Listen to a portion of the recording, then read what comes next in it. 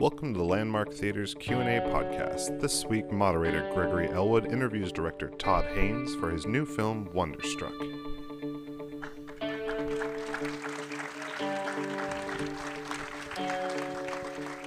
Hey everybody, I'm Gregory Elwood. I'm with The Playlist, and it is my honor tonight to moderate a Q&A with the man who directed this amazing film. Please welcome the one and only Todd Haynes.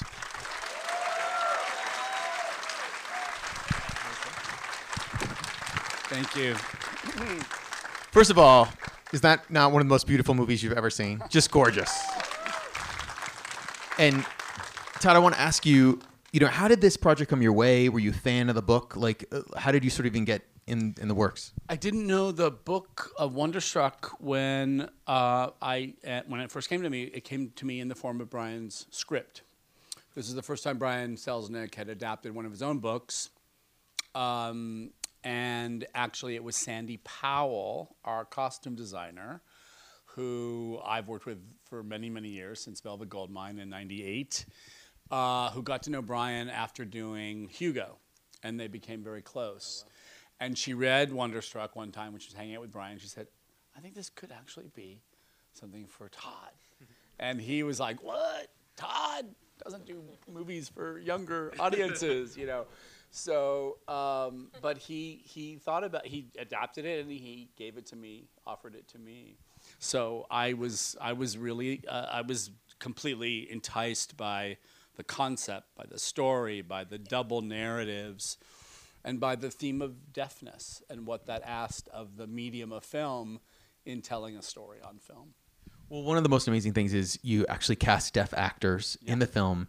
And correct me if I'm wrong, there are some deaf actors playing speaking roles in the silent version. Is that correct? Or they're playing hearing characters in the silent portion of the film.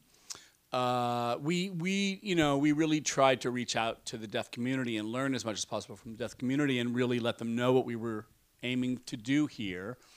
And in the process of doing so, and in the process of trying to find a kid to play the role of Rose, which really meant stepping outside even obviously outside of professional acting realms in the deaf community, of which there are many. It meant, finding non-professional actors, kids across the country who were deaf. And in the process, we got to know a lot of people from deaf theater. And so we thought, wow, it'd be really cool to have them in the silent portion of the film, basically portraying us, hearing folks, But it meant that there was translators around the whole production, and the sign language was being spoken constantly. And it just really interwove into the experience of making the movie, which meant so much to everybody involved. Well, Millicent Millie is amazing in this film, and I'm not sure how old she is. Is she like? She was 12 when I met her, 13 when we shot the movie. She's now 14. So, can you talk about working with her and when you auditioned her, how you knew she was just perfect for this role? We got there were about over 200 submissions of self-made tapes that kids sent in from across the country, deaf girls around this age. And my casting director, Laura Rosenthal, and her amazing team kind of solicited the process and really sent out notices to schools across the country, not even entirely deaf schools. Millie was in an integrated hearing school when we found her. And but seeing her, every kid sort of slated at the beginning of their auditions and told a little bit about themselves in sign language. And we were just watching Millie talk about herself, her life, how much she loved sign language, how much it meant to her, how much being deaf meant to her, the way it informed her experience in her life. It just sent shivers through all of us watching it. And we just sort of crossed our fingers and we're like, oh God, I want this to work out and have her be as good as she is lovely and kind of amazing as a person. And she ended up being that good. And it was really an incredible experience. I'm curious, do you remember when I don't know what order you shot or what scenes you shot with her first. Do you remember shooting a scene either with her or looking at dailies and going, or, playback and going, oh, we're okay. Like, she's great. Like, Yes, I mean, I kind of knew she was okay because we did enough steps along the way to prepare for her. But I will confess, one of the very first scenes we shot with Millie was her in the movie theater watching Lily on the screen, right? And there's a point where she's supposed to get a little bit, teary and moved by what she's watching. And I'm watching Millie. It was one of our first days at the shoot, and we're dealing with the lighting, and Ed, my DP, and everyone, we're going crazy. And I have this deaf kid, and we're working with a translator. And I'm watching it on the monitor. And the quality of the monitor is not the best in the world. And I don't see the tears in her eyes. And I went up to her after a couple takes, and I said, Millie, if you want, we can do a little spray in your eyes. All actors use it all the time. And she was like, and I was like, oh, okay. We'll keep going. Let's go with it. And then I get the dailies back, and she's crying. Oh, wow. On the very first day of the shoot. I mean, she's that immediately connected to the character and the situation and the whole alienating process of shooting a movie. And I felt like a complete numbskull, of course, because I wasn't seeing what she was doing. But she's something else.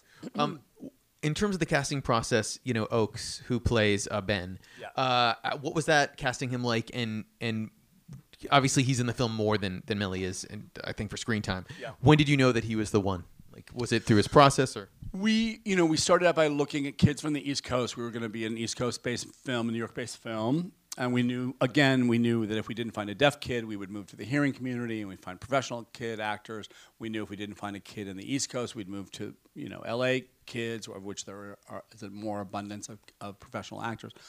But we started there, and we just hoped we would find kids that would be right for the role. Oakes Fegley had played the lead role in Pete's Dragon, the Disney film, and done a really lovely, amazing job in that performance. So he'd had experience. His father is an actor. His mom, the whole family does acting. They live in the outside of Philadelphia, Pennsylvania, and but he was just incredibly natural and very self-possessed, like Millie is, and intelligent. And he was very young. I mean, he was 11 when we shot the movie. He was 10 probably when I met him, but incredibly bright kid, just like preternaturally intelligent. And the other young actor I really want to talk about is Jaden, Michael. Because this sounds so douchebag of me, but I've been to a couple of parties. I was at the Cannes event that they had for this, and he is the most energetic kid you see. He runs around like crazy, like time of his life, every single event. Incredible dancer. Yeah, I'm curious, like, what was he like in the audition project? Well, Jaden was, this was a little different from the book. It was sort of my thinking that it would be really great to cast a Latino kid in this role and to bring a little more diversity into the storyline, and also have that reflect kind of what New York City was about in the 70s and contrast that further to what it was like in the 1920s. And also have it be Jamie, who's the one who knows sign language, a product of the New York City public school system. By the 1970s, sign language was something being taught, for kids. And that Oakes, who had just become deaf, didn't know it. And that Jamie's dad was the guard, worked at the Natural History Museum, and Jamie knew the Natural History Museum inside and out. But so Jaden was just of a smaller handful of sort of finalist kids who had just the sensitivity and the understanding for the role. It's also very demanding. There's a lot of physical business that Jamie has on his shoulders. He's the one who has to remember that Ben can't hear. Go, oh, right, write it down, show it to Ben, have Ben read it, take it back, read it back and speak back, and then just remember to write again, even though Ben is speaking to him. So he carried a lot of the kind of, challenges of the physical business of the scenes on his shoulder. So Jaden ended up auditioning against more Bens than Ben's auditioned against Jamie's. And I saw incredible versatility and sensitivity in this kid with the way he would behave with different actors.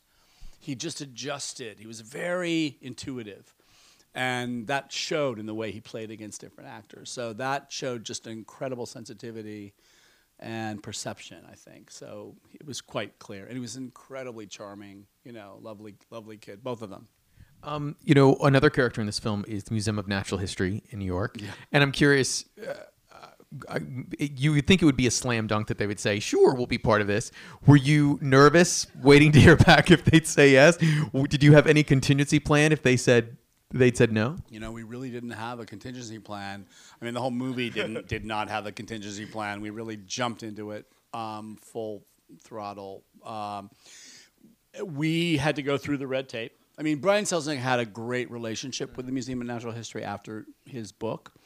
They loved his book. They respected him. So there was a good overture. And I had an early meeting at the museum with Brian, with the artistic director of the Museum of Natural History. They let us go behind some of the dioramas into the back rooms. We saw things like little graffiti that the diorama artists had carved onto the walls, from the 1920s when they had first built them. It was pretty remarkable. So just to be able to be let into the Museum of Natural History, the Night of the Museum franchise, I don't believe they ever shot inside the actual museum itself. It was all done on stages in Hollywood. They shot the exterior. But we took it a step at a time. Each diorama is controlled by a sort of committee of patrons and donors. There's a lot of bureaucracy involved. So we had to really take it a step at a time and really pursue each thing that we needed. The only diorama we got access to getting inside and putting brighter lights into was the wolf diorama. But they gave us limited time there. We couldn't leave equipment overnight when we shot there. We shot 2 weeks at the Museum of Natural History on successive weekends. And we'd have to load in and load out each time we went, which took a big bite out of our shooting day. But we got to shoot in the Museum of Natural History, so it was amazing. And some people who are in the industry, who are in this audience, obviously know that if you have kids in a film, you're limited to the number of hours they can work, and they can't work past a certain amount of time, depending on the state. 8 to 9 hours a day, union rules of kids. It's a little tighter in L.A. unions, actually. So California. were you doing nights, while people were out of the museum, or was it like... We were doing nights, but not... Yes, we were doing the later hours, but it would always overlap with the public hours of the day. So we had time where the public was still on the premises, and then they would start to do their different, recorded messages for people to start clearing out of the museum in all the languages. While you're shooting. While we're shooting. Many, many challenges. But it was worth it, of course. It was just... invaluable. Absolutely. And one of the things about this film that I was so taken with is what you and your production designer and Sandy as costume designer and Ed Luckman as the cinematographer, the worlds you guys recreate almost for the 70s and the 1920s 1927. is remarkable, especially the 70s stuff where it looks like it's footage straight from a film taken during that time. Right. And you've all worked on Carol together, and obviously you've worked with Ed and Sandy before. What sort of rhythm do you guys get into? How do you work as a committee to know that you're not doing the cliche, that you're not doing the wrong thing that people would go, oh, of course they'd have that? It starts by picking the best people to work with. In this case, it wasn't even Judy Becker designed Carol. Mark was unavailable at the time. No, it's fine.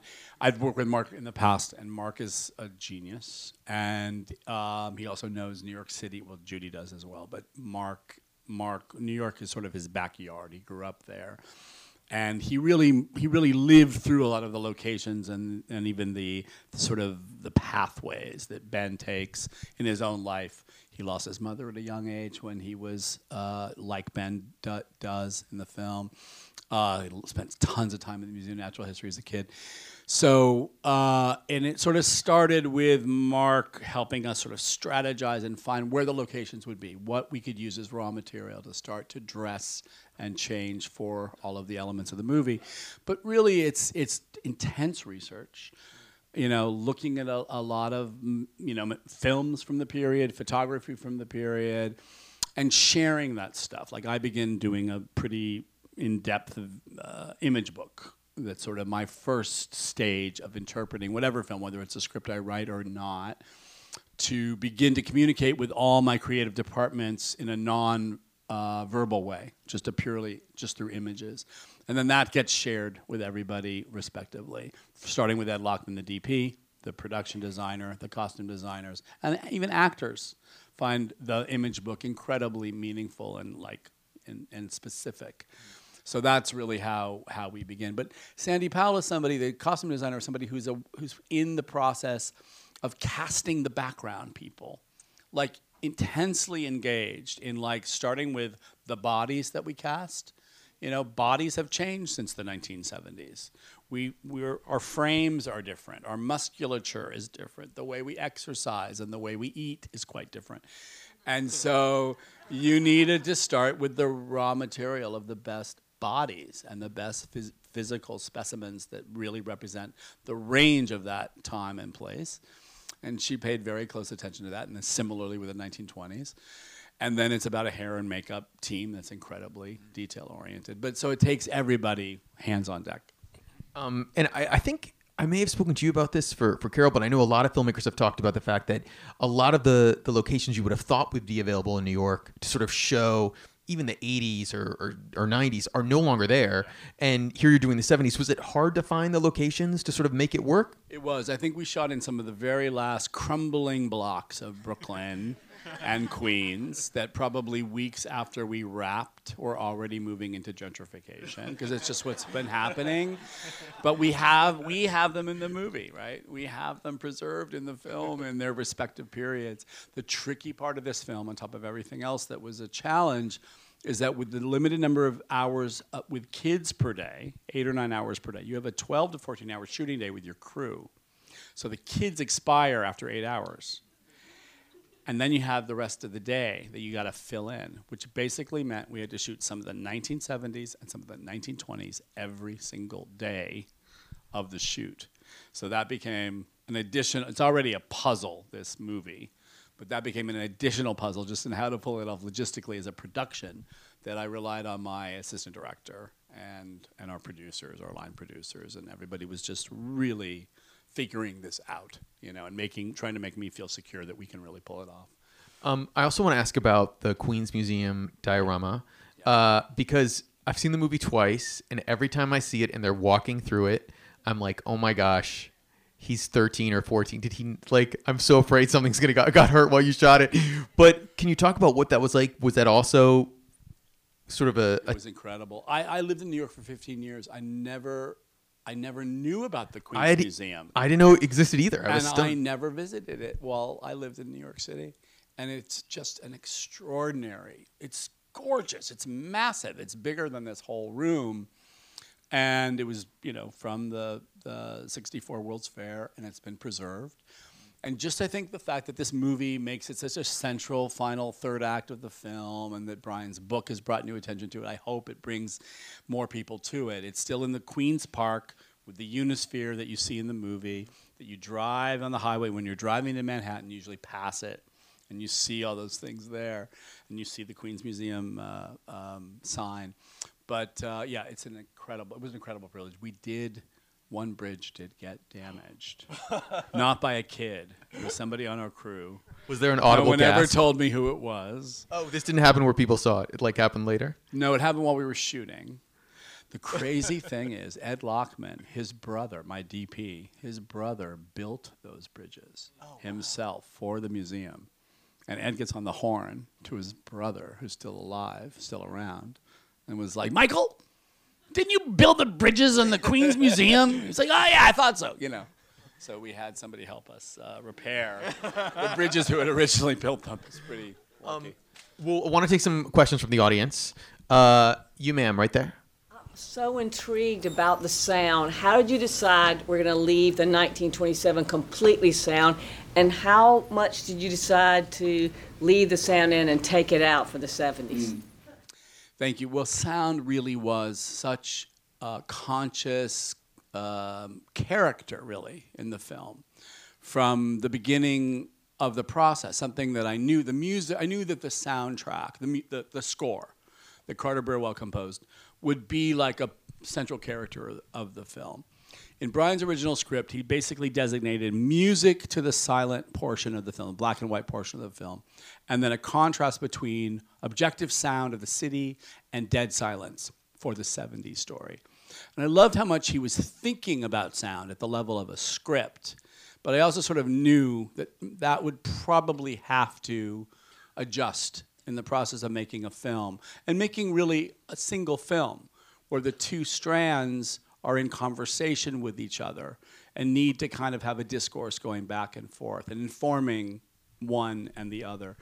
So music I knew would end up having a role in Ben's story as well. Sound design and a kind of more kind of atmospheric treatment of sound would have a part in both of the stories and play sort of underneath some of the Rose sections, the black and white sections. And then Carter's score, which created all of this sort of these voices and the way he arranged it, where percussion plays a very important part in both halves of the story. Percussion was a really lead character in the way it was vocalized as a score.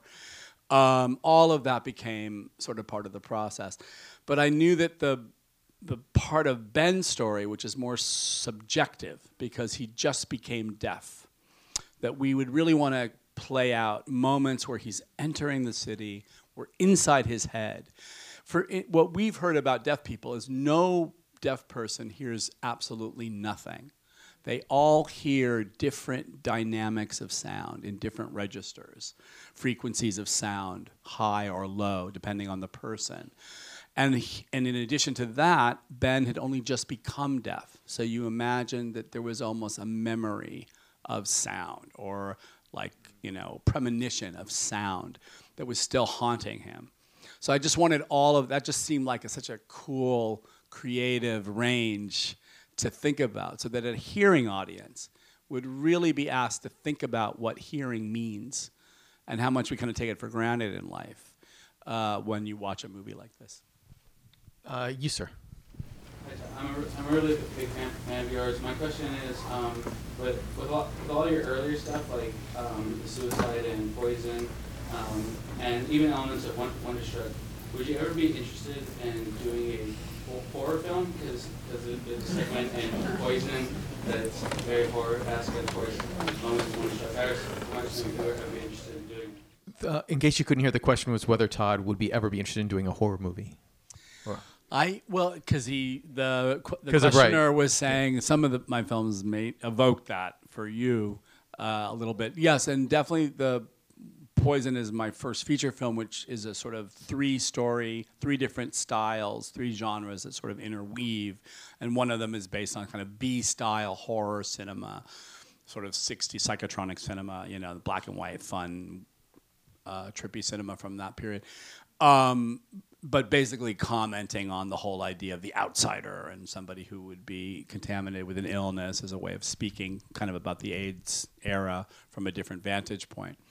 One thing I have to say, like Safe, which is the feature I made after Poison, is about a woman who becomes environmentally ill, starring Julianne Moore, where really everything in her environment becomes a contaminant, something that's starting to affect her sense of sanity, her sense of physical health, her sense of psychic well-being. And I remember Wes Craven that year, this was 1995, saying, Safe was the scariest movie of the year. And I was like, yeah, that's cool. But I love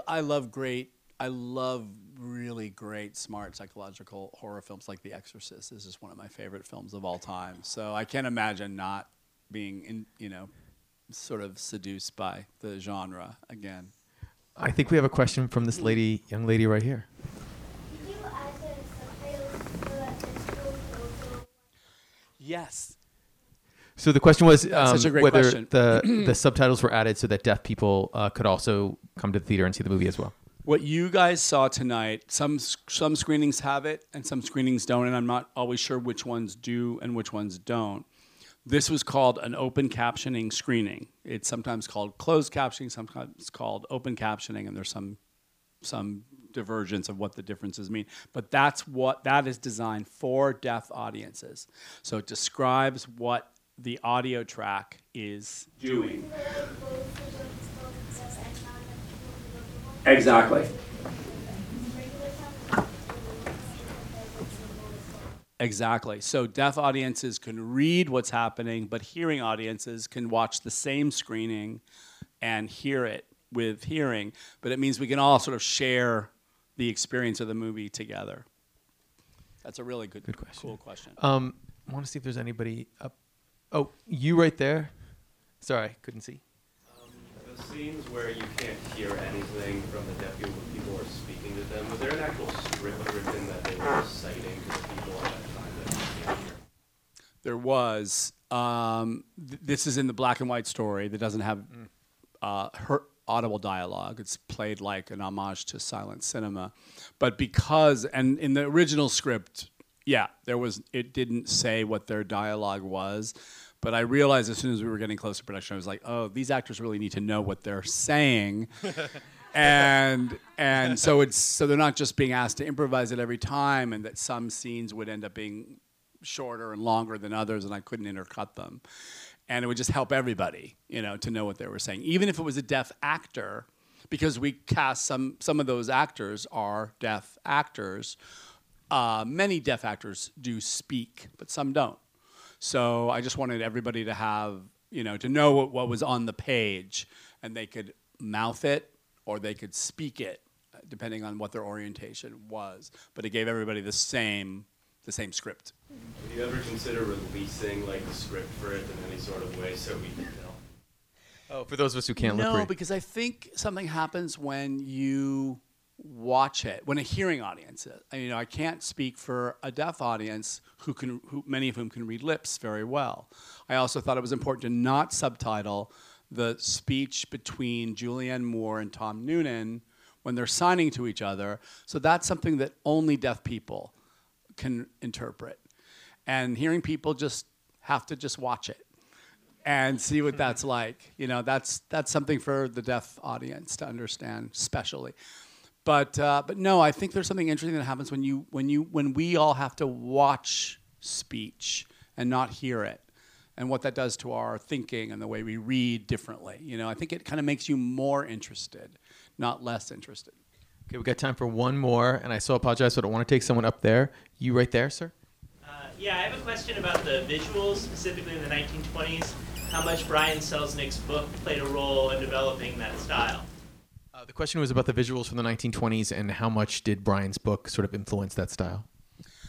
Brian's book is so beautiful, and the 20s part is told in images, in drawings, and the 70s part is told in text, and they interweave.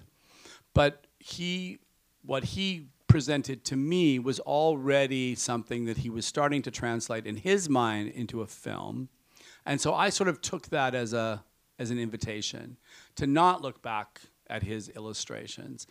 I mean, I did, because they're so gorgeous, but I didn't base the visual language necessarily on them. I have to say, though, that the idea of the way we handled Rose's, in the third act, Rose's story that Ben is reading, the story he's been awaiting through the whole film, we depicted it in miniature, sort of as an homage both to a diorama idea and to the miniature of the panorama. And because these are the languages that come right out of the film, and I was thinking, oh yeah, that's how Ben would picture Rose's backstory. But a diorama is very much like an illustration, because it's picking a single frame. It's picking a sort of privileged moment, frozen moment, to tell a story. It does it in 3D, and a drawing is 2D, but it's the same idea. It's picking one moment to describe the story. So in that way, I really think we were going back to the idea of illustrating privileged moments that a series of drawings would describe in a visual graphic novel. Everyone, please thank Todd Haynes for joining us tonight. Thank you guys so much. Please spread the word about Wonderstruck. Thank you.